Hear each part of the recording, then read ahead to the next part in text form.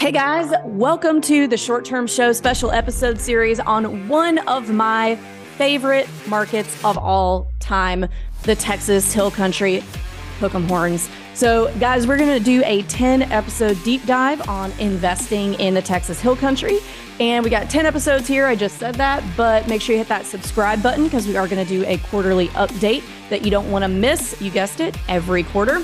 And we do have some supplementary materials for y'all, in addition to the content on this podcast. We've got those over at our website, theshorttermshop.com. So if you want to know anything about purchase prices of properties in these markets, or we've got all of the income data thanks to our friends over at AirDNA. And we've got all of that for you, again, at theshorttermshop.com. If you guys want to buy a short-term rental with a short-term shop agent in the Texas Hill Country, email us at agents@theshorttermshop.com and we will hook you up. Or if you just want to hang out with us more and talk about short-term rentals, there's a few ways you can do that. We've got a great Facebook group, same title as my book. It's called Short-Term Rental, Long-Term Wealth. Or if you want to talk to us live on Zoom, we have a call every Thursday. You can sign up for at strquestions.com. And we will catch you guys over there. Hook 'em Longhorns.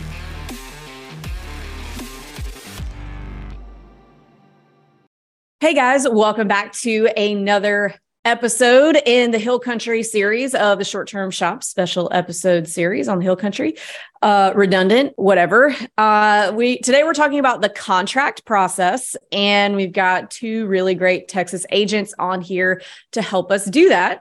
Some familiar ones and some new ones. So Stacy, if you want to go ahead and introduce yourself first. Sure. I am Stacy Lancaster, and I am the Texas Hill Country agent for the short-term shop. And I am also a owner of 3 short-term rentals that I self-manage remotely. Amazing. And next we have Kimberly Moore. Kim, you want to introduce yourself real fast? Hey, I'm Kim Moore with Short Term Shop. I am an agent in Galveston and Crystal Beach, Texas, also known as the beach market for the Texas coast. I am an agent and owner in multiple markets across the country, short-term rentals, also background in flips and just about everything else you can do with real estate at this point. So thanks for having me on, Avery. Yeah, thanks for coming on. So today we're just going to walk through the contract process from start to finish and how that goes in Texas and the contingencies and terms and all that. All those words kind of scare new investors. So we're just going to talk through what each of those things are as if I'm a buyer that we're taking through the contract process. So, guys, we'll start with making an offer. So let's say we found me a property, the numbers make sense, and it's been on the market for, 60 days. So it's not brand new to the market, but also hasn't been sitting around forever. We're going to make an offer. So what are the typical terms? So terms of an offer, let's actually give some definitions about that first. So there's obviously the days to close, the price that you're offering. Is it financed? Is it cash? What's your earnest money deposit? What are the contingencies? So these are kind of all the words that people may or may not be familiar with. So if I'm making an offer, what's the first thing what are you asking me in terms of, or what are you suggesting in terms of what I want to offer? So I would say, number one, we got to come up with what is the best offer price, based on how long it's been on the market, the value of the property in comparable with other properties, what the income it's going to do for you is. And then the other things, like you mentioned, are close date. One thing and I don't know how unique this is to Texas, but I know it's not in every state, is we have an option period. So that option period gives you the right to terminate within a certain period of days for whatever reason. So typically I will do a 10-day option period, and you pay a small non-refundable fee for that, but it gives you exclusive right to terminate. You've discovered the numbers don't work out, or you just change your mind, and you have that option to terminate without any cause whatsoever within that time frame. All right. So let's say we've got our offer number. I'm going to finance it, so we're not getting crazy with cash.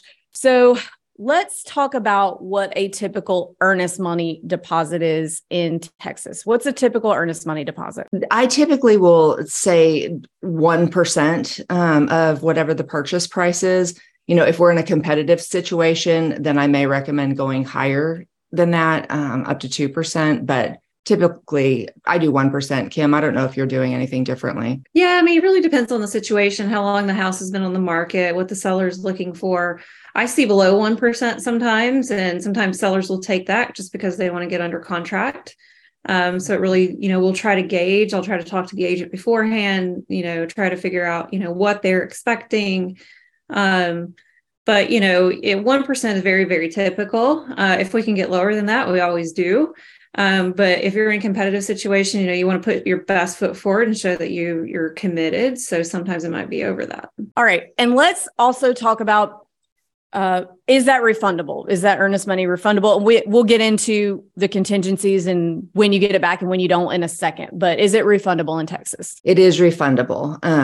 So yes, if it's within the option period, if you cancel within the option period, it's totally refundable. And there are some other circumstances in which it could be refundable as well, which we can talk about. Okay. So typically earnest money is refundable if you terminate under one of the contingencies of the contract. So we've talked about the option period. We'll get into the specifics of what an option period is in a minute. What are the other contingencies that you can terminate under that you might be able to get your earnest money back? So if you don't meet the qualifications for the financing that are put in the contract, then the earnest money is refundable. If the listing side doesn't deliver the survey within the specified period of time within the contract, then earnest money is refundable. Oh, really? Yes. I think that's pretty Texas specific. I mean, they may do it in other states, but I haven't seen that outside of Texas personally, that if they don't give you the survey in time, then you can terminate and get your earnest money. Yeah. Same with seller's disclosure. If they don't provide the seller's disclosure within a certain period of time, you can terminate the contract then as well. Oh. Am I missing anything, Kim? No, I mean, those things typically don't happen because usually those agents know that. And so they're on it pretty quick. The financing piece in Texas is a little bit different, where the appraisal, typically on our third party financing addendum, it's an additional contingency.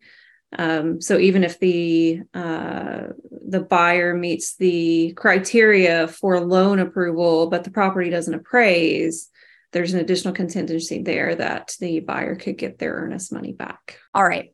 And one thing that I want to clarify, so in Texas is earnest money. So let's say I'm in the option period. I find something I don't like on the inspection and I terminate. I'm within my option period, so I should get my earnest money back.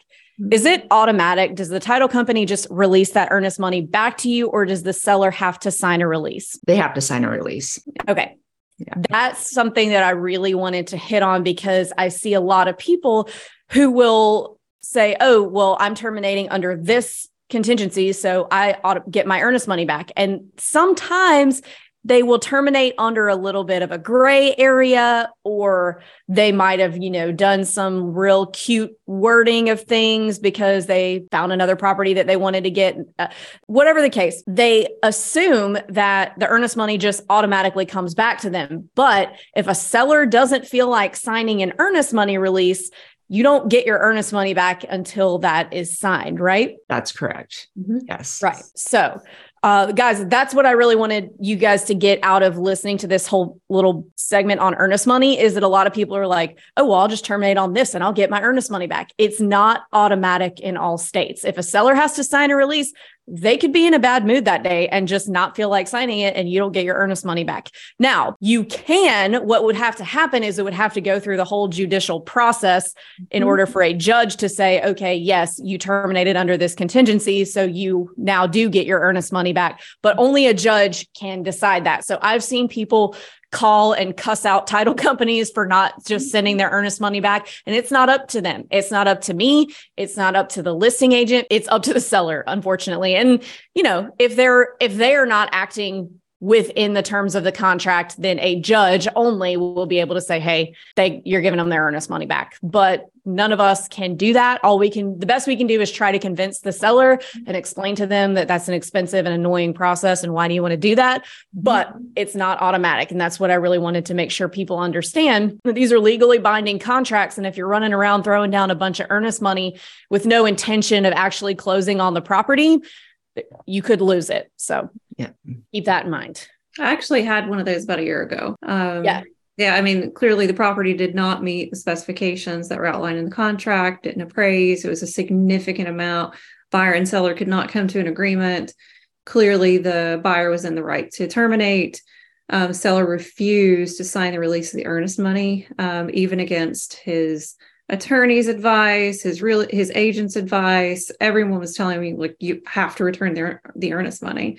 It took him about a month to sign the document. So buyer was getting ready to get an attorney. I mean, it's just not something you want to deal with, but it's good to know that could happen. Yeah. And I mean, there are times that I've gotten pissed off when I'm trying to sell something that I own and somebody's terminating on something stupid. And I'm like, well, I'm just going to put this in the back of my email inbox until next month and see, I'm going to make this difficult for you. So it's petty and totally not something that anybody should be doing, but just keep in mind when you're putting down earnest money that these things can happen. So you need to make sure that you are planning to follow through with the property and that you're acting in good faith and that we try to stay out of those gray areas as best we can.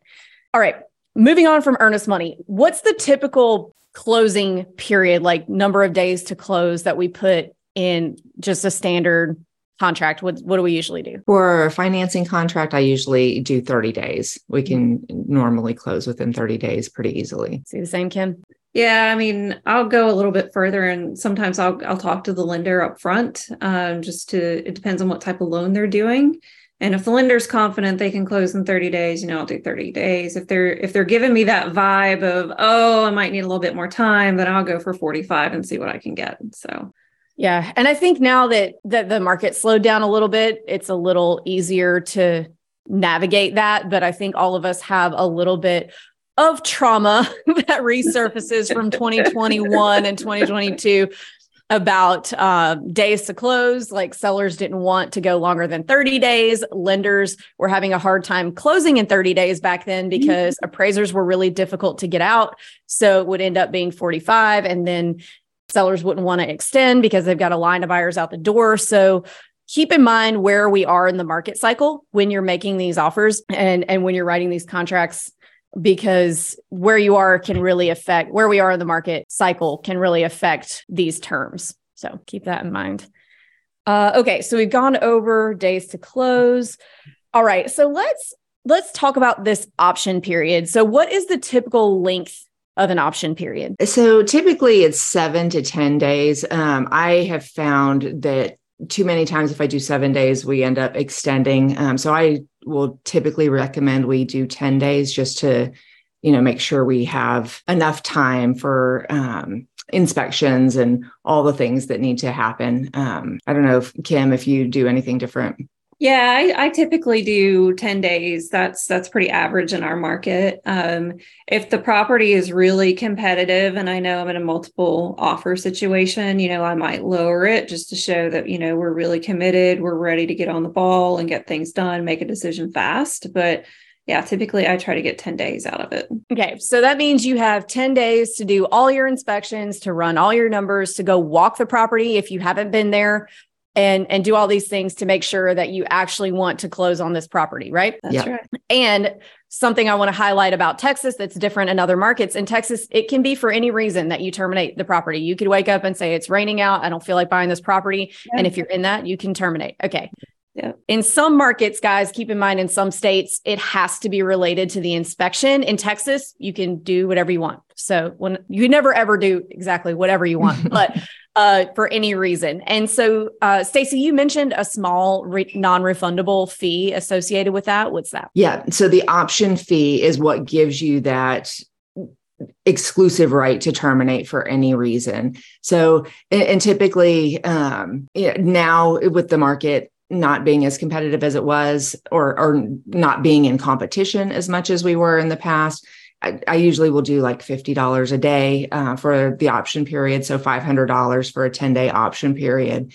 And it's really kind of a good faith to the seller that, yes, I'm committed to this property. So I'm putting up this money up front, but it gives me the exclusive right to terminate for any reason, should I decide to do so. What happens if you don't pay the option fee? I've never actually had that happen, Kim. Have you? Yeah, I have actually. If you don't pay the option fee, you're basically waiving your right to your option. Oh, okay. So it's not Never like had an option. Yeah. Oh, okay. So if you don't pay don't the option, you don't have it. You don't pay it, you don't have it. okay. So there's no like inspection period in addition to the option. It's just you pay the fee and you have an option period, or you don't and you've waived it. You got it. Okay. And if you waive it, do you still have the right to an inspection and you can terminate on the inspection? Is it like an as is, or just truly waiving the contingency altogether? Yeah, it really gets gray in that area. That gets really, really complicated. All you have to do is get burned one time, and then you learn really quick to make sure that buyer pays that option fee along with the earnest money. So you always want to make sure they're paying their earnest money along with the option fee, and you want to get that there within 3 business days. So I always just say, hey, we're going under contract. Let's pay the option fee tomorrow. Let's pay the earnest money tomorrow. Send that all together. That way it's out. And then I will actually follow up and make sure the title has got it. They've recorded it. But yeah, you can get into a situation where, your only contingency left is your appraisal. And if you're approved for your loan. So really important to pay that option fee up front. Yeah. To protect yourself as a buyer, it's totally worth it, because all you have to do is pay it. And then you have your 10 days to figure out everything else. So exactly, that's the best way to protect yourself there. All right. Option periods are typically 10 days. Is there any sort of additional negotiation period? So let's say we're in my option period and I find $5,000 worth of stuff wrong with the house. Mm-hmm. So do we have to negotiate all of that within that 10-day period? Or if I find that thing, like if I get my inspection back on day 9 and we start negotiating, how long do we have, or do we have to be done by day 10? Does that make sense? I don't feel like I asked that well. Go ahead, Stacey. Yeah, I think it makes sense. So you want to get you want to get your negotiation done during that option period. If you don't, and I've had this happen before where, we're day 9 and now we're starting to negotiate and it's going to take a little while. So we'll just extend the option period at that point to, give us more time and still protect the buyer's earnest money. Gotcha. So all notifications and negotiations need to be finished by the end of the option period.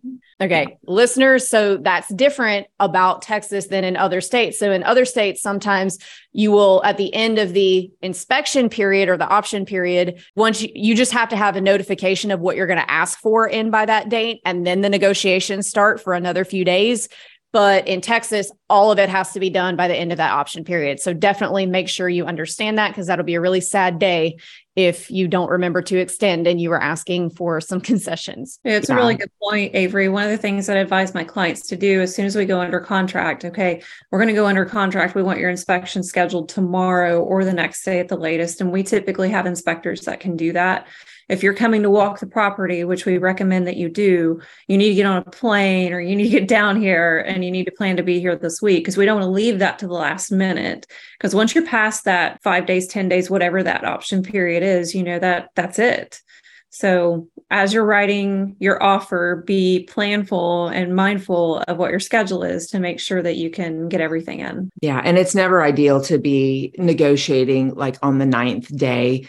Because if you need to extend the option period, then you're running up against, okay, are they going to sign it or not? Are the sellers going to sign? And it can get a little bit hairy.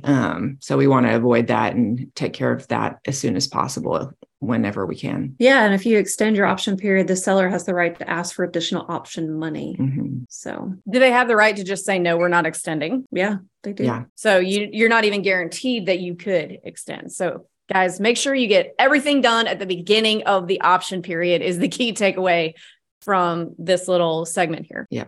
All right. So moving on from option period. Okay. So let's talk about the financing contingency. So is there a specific date by which you have to know that your financing is going to go through, or can you just get denied on the last day before closing and still get your earnest money back? There's a specific date, and that's something that we write into the contract. I will usually put in 21 days, but sometimes we get pushback from the seller's agents, and they want a shortened time frame. But that's a date that we we put in there. Okay. So if you put in a 21-day financing contingency and they get denied their financing on the 22nd day, do they get the earnest money back? No. No, they do not. You want to make sure that your buyer and your lender and the agent are keeping watch on those 21 days. 21 days is very, very typical in Texas. Sometimes we can get a little more, sometimes it's a little less. But you want to make sure that you have that approval in writing from that lender by that 21-day mark. Very, very important, guys. And that's something else that is different in other states. There are some states where you can get denied the day of closing and you are still entitled to your earnest money back. Mm-hmm. And there are other states like Texas, and Florida is another one where there's a specific date that's written into the contract that you have to have your full loan approval by. And you want to make sure that you have that by then. So ways to make sure that you can meet that deadline is by making sure you're disclosing everything relevant, even if you think it's not relevant, like an outside transaction to this deal. Make sure you're disclosing that to your lender. I've seen some very, very sad. I've been cussed out by buyers before who did not disclose. Like, for example, they were going to use a HELOC for their down payment, and they had several properties that they could have used. So they told the lender, I'm using a HELOC. Lender says, okay, cool. They get to the end and turns out they were not HELOCing one of their properties. They were trying to HELOC a family member's property that they lived in. And you can't use, that would have made it be gift funds that they were then using for their down payment. And last day, 2 days after financing contingency, lender says, I didn't know you were trying to HELOC this. You told me you were trying to HELOC something that you own. And now you're telling me that it's not, and there's nothing we can do. And we weren't able to get the seller to extend. And it was just like this whole mess. So moral of the story is make sure you disclose everything to your lender that could potentially affect the deal, even if you think it's not going to affect the deal. Any sort of financial transaction or job related or switching careers or anything needs to be disclosed to the lender at the very beginning, because the last thing you ever want is a surprise at the 11th hour that might cause you to lose your earnest money or worse. Or if you plan on making a large purchase like a car or something, let the lender know beforehand, because that may impact your ability to close. Yeah, I've had people that have been furnishing STRs before, and they go and they open up a credit card, at the furniture store. So, and then the lender finds it, and then, they have to go back through underwriting again. So, any type of financing that you're not even thinking about, just opening up the store card, that could impact your underwriting. Yes. So don't finance furniture, don't buy a car, don't switch jobs, don't quit jobs, don't do any of those things while you're under contract to buy a house. All right. So I think we've hit on that enough. So appraisal, is this a separate contingency, or is the appraisal kind of part of the financing contingency? It's part of the financing contingency. Okay. So the appraisal would need to have come in and any potential negotiations be done before that financing contingency date. Kim, correct me if I'm wrong. Yeah, this is a little bit of a gray area too. So the ultimate answer to your question is yes. However, what we see typically is sometimes that might get extended. Now, not so much these days because the market's a little bit slower now. We can get appraisers out there pretty quick, so it doesn't take as long as it used to. But a couple of years ago, appraisers were really backed up. And so we saw some extensions based on appraisals and continuing that appraisal contingency. You always want to get your appraisal done up front when you're talking to your lender. You should be talking to your lender, I say, every day, making sure that they're continuing your application, making sure that they're working on it, they're making progress, but you should ask when that appraisal is scheduled. And so you should have that date marked on your calendar. I'm going to have that date marked on my calendar. And then we're going to be watching for those results to come in. So just to make sure that we don't have any earnest money at risk. And if the appraisal comes in lower than the contract price, what are my options? At that point, then we kind of go back to the negotiating table and, let the seller's agent know where we are. So there's two options, basically, that either the buyer, if they really want the property, they can cover that. Well, there's probably three options. They can cover that difference if they still think the numbers make sense for them. The seller can lower the price to meet the appraisal amount, or we can meet somewhere in the middle. Mm-hmm. Okay. So we can meet somewhere in the middle. Seller, ideally as a buyer and buyer's agent, the seller would come down to the appraised value. Or the worst option for a buyer is the seller won't budge at all and they want you to pay the entire difference in cash. Now, we saw a lot of that back in 2021 and 2022, not as much anymore, because back then there were 20 buyers waiting for every single property. So it was easy to resell. There was always somebody who would do it. Whereas now sellers have to come down some. Not all of them are down here in reality with the rest of us yet. Some of them still think that they are going to get the appraisal gap, and maybe they will, but it's not as necessary or seen really as much at all as it was back then. So one thing that I have seen people get a little in a wad about in the past is if they get an appraisal that they don't like. And sometimes I've seen people get pissed off that it appraised $25,000 high because they wanted it to come in low and try to make the seller come down more.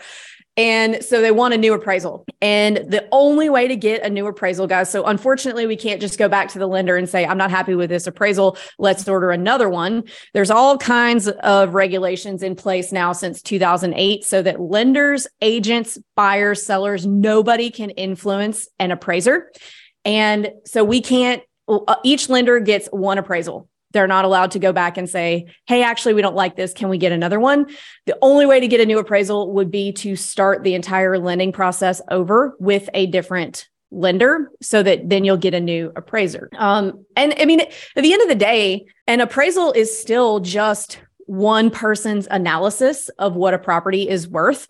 So I've seen it happen where, one appraiser was having a bad day or maybe, I don't know what the reason was, but they appraised it 20 low. I've seen a buyer go back with a different lender, get a new appraisal, new appraiser, and it comes back at value.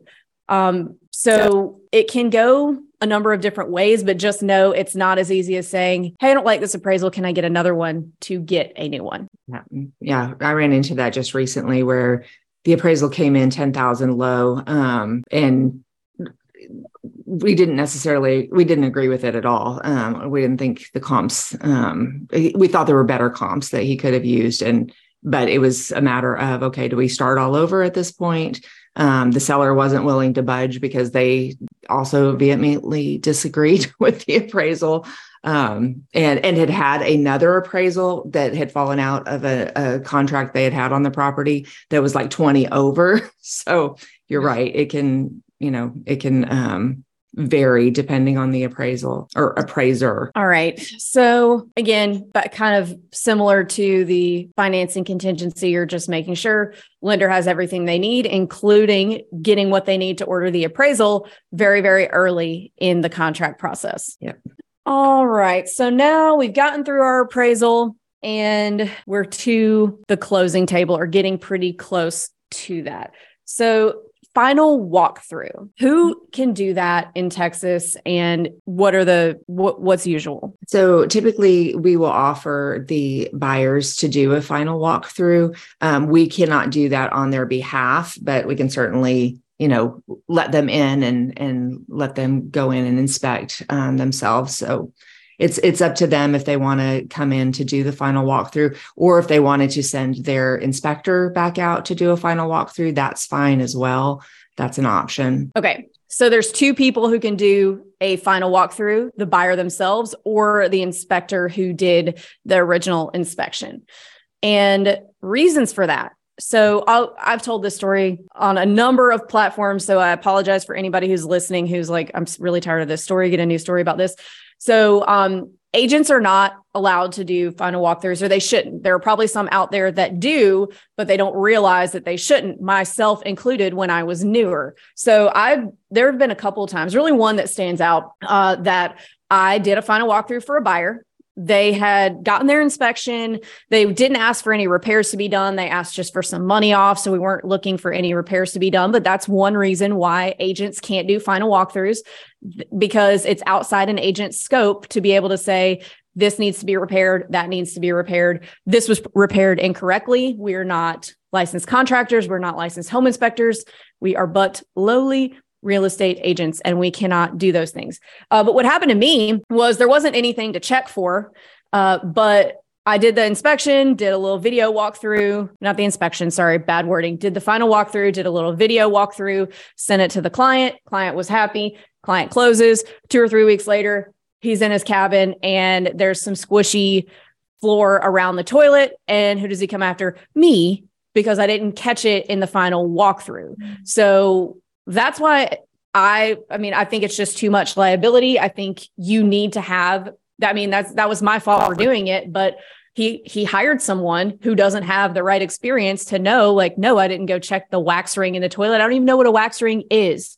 So, and that's ended up being the problem, that the wax ring was loose and leaking and the inspector hadn't caught it and neither did I. But again, I don't know what I'm doing. I don't know what a wax ring is. I did not sit on the toilet to know that it was squishy around it. So my bad in terms of, giving the impression that I was the person for that job.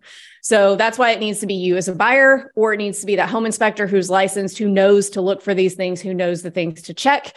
And they know the things that were there on the previous inspection that they did during the inspection period. So they can tell you if anything has changed. Another one that I've seen is when an agent will go just do a quick final walkthrough and there will be like a piece of art or a small furniture item that they didn't know was swapped out from the beginning or maybe removed, that happened to be really important to the buyer, but the agent didn't know that. They didn't even notice it wasn't there. They just walked in, did the video and said, oh yeah, it looks the same. We're good. So anyway, needs to be you as a buyer, or it needs to be your home inspector for all of the reasons that I just listed. And is the final inspection or walkthrough in Texas an opportunity to renegotiate the contract? No, not really.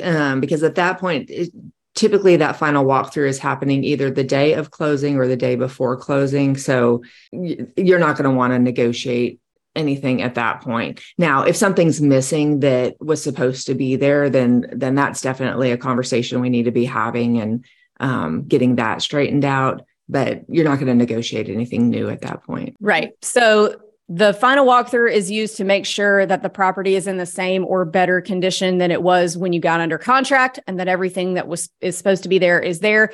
But what I've seen in the past is buyers who will like send out another inspector and say, find everything you can that maybe wasn't on the first one, and try to use it again as like a last ditch effort to get more money off.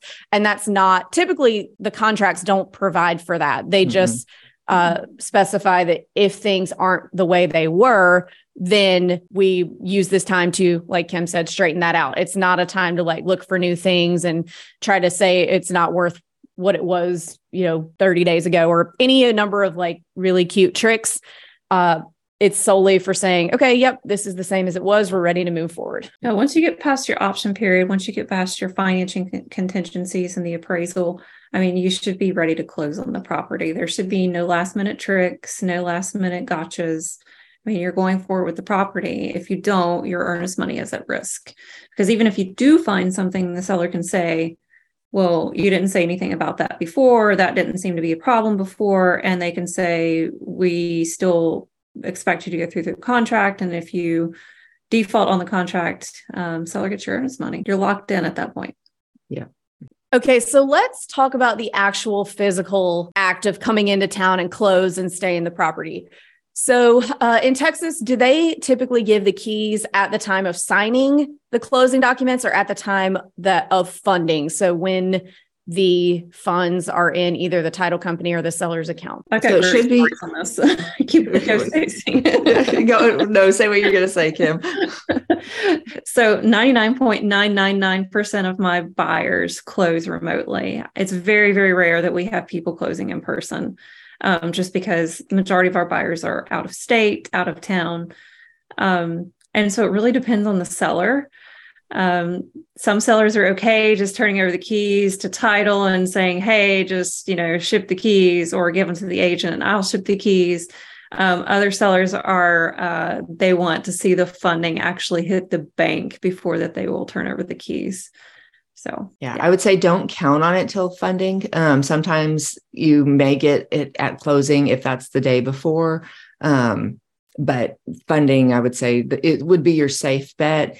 And you may not always get keys. If this property has remote or smart locks and it's been with a property manager, I've had times when there have been no keys turned over, And, you just get a code to the front door, and sometimes you have to replace the locks on the internal owner's closet because nobody knows where the keys are. Yep. Yeah. So typically they'll either ship the keys or leave them like in the property, and you use a code to get in. Yeah. Yeah. And I always try to steer people away from driving into town for closing and then expecting to stay in the property that night, because there's just so many things that can pop up and happen to keep you from doing that. And I've seen people with trucks full of furniture be stuck and not able to go to the property. So my recommendation is always to close remotely and then come into town after a few days when everything's closed and you're not going to get stuck, or at least just come into town with the expectation of, hey, I may have to stay in a hotel for a night or two if anything crazy pops up. If you're going to do your own final walkthrough, then maybe do it that way. All right. So let's talk about a few things that might be specifically negotiated on the contract in terms of short-term rentals. So is there anything that's typical that is done when there are future bookings on the books that are after closing? I wouldn't say there's typical. So oftentimes there are future bookings on the books. It's a pain in the neck to try to transfer those over. And, like we talk about a lot at the short-term shop, you talk about it a lot. We don't necessarily recommend taking those bookings just because most people are not optimizing their pricing and, occupancy. They've not done necessarily the job that our new buyers are going to do as far as managing it. So there's not a standard process. I have had people successfully transfer bookings, but it is a pain in the neck because you have to manually transfer those bookings from one Airbnb account to the other. It's not an easy process. Yeah. And by manually transfer, you mean the first person the seller of the property has to cancel all their bookings and say, here's the link to the new one. And they have to come over and book. I always say, if you don't have to, so some states require you to honor the bookings for a certain amount of time, but if you don't have to, try your best not to. Now, don't go terminate a slamming deal because Avery said, don't take bookings. That's not what I said. If you can help it, don't. But if it's a good deal, sometimes you have to do some things you don't want to do to get the deal, which would be taking the booking. So you have to decide if that's worth it or not. But if you can get away with not taking them, I always recommend not taking them. Yeah. Yeah, you're not required to take the bookings in Texas. Awesome. Yeah. And in a beach market, sometimes we have buyers who come in that don't have enough time to get going. And so sometimes it's to their advantage to take the bookings, even though it's a complete pain in the neck, but they may not be able to get up and running quick enough to get those bookings replicated with better pricing. So sometimes it's to their advantage to take the bookings if we're in a high season, so they don't miss the revenue. But yeah, if there's any way you can not take them, then completely agree. Don't do it. Yeah, totally agree with that. And I do agree that in a more seasonal market, sometimes it might behoove you to take them, but we'll hit on that when we get to the Galveston full-on series in a month or two. Anything else related to the contract process that we haven't covered that you feel like our listeners will benefit from hearing? The only thing, and I think this is pretty standard in most markets, if you're buying a property that is turnkey or fully furnished, then we'll have the non-realty items addenda that specifies, that everything's conveying with the property. But I think that's a pretty standard form in most of our markets. Oh, right. We didn't cover that. So furniture, do most properties come furnished, or is that not super typical in this market yet? It depends. So in Fredericksburg, I would say probably 70% of the properties are going to be furnished. Canyon Lake is probably more like 50%. And then the other markets, they're most likely not going to be furnished. So it depends on if it was already a short-term rental. Okay. Yeah. Well, how is furniture typically negotiated as far as price is concerned? So oftentimes, if it's already an STR, then the furniture will be part of the deal. Oftentimes, not always.